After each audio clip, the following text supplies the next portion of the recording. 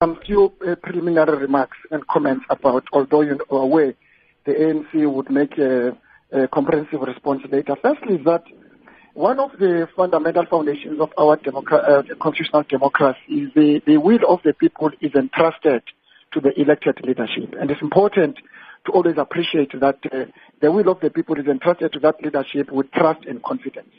It is to that extent that the leadership of the ANC and the ANC as a whole, we took these allegations of serious capture, of state capture.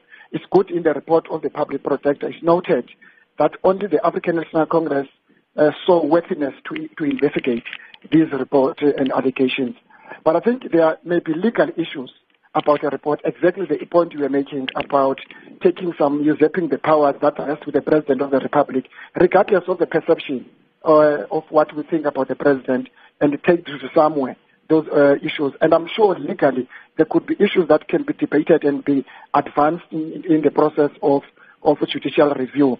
But what is important is that as a country, all of us, these allegations, the intersection, what we must learn, the intersection between business and political leadership will always have unscrupulous relations, where you think that because the business leadership or business people, they can only be in a relationship with elected leadership for nothing else, very narrow, not for charity, but to make and to profit more.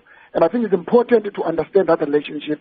But the report as it stands, one was hoping that it could be more conclusive. There are a lot of things that the report remains inconclusive. It repeats the allegations that have been made in public.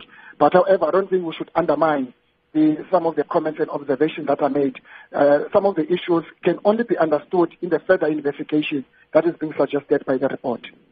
And then I just want to ask you at this point, as the African National Congress, given that you tried to institute an investigation here, but I think it was said at the time that people were not forthcoming with information. Now that you have quite a bit more information at your disposal, does the ANC have the appetite to actually go and investigate this matter once more? I think we don't want to have a parallel process. I think the fact that majority of people would have opted to use state institutions when we had our own internal investigation, which we welcome. There was nothing wrong with it. And I think we must give due respect and regard to the suggested process. If already people have gone to the state institution, and I think let's allow that, it is upon which we must support, and then at the end of that process, probably, it will give us evidence, because what we have always been saying is that we hope the report will not come with some anecdotes of who said what to who, like a gossip. To be more factual, because the allegations are quite serious.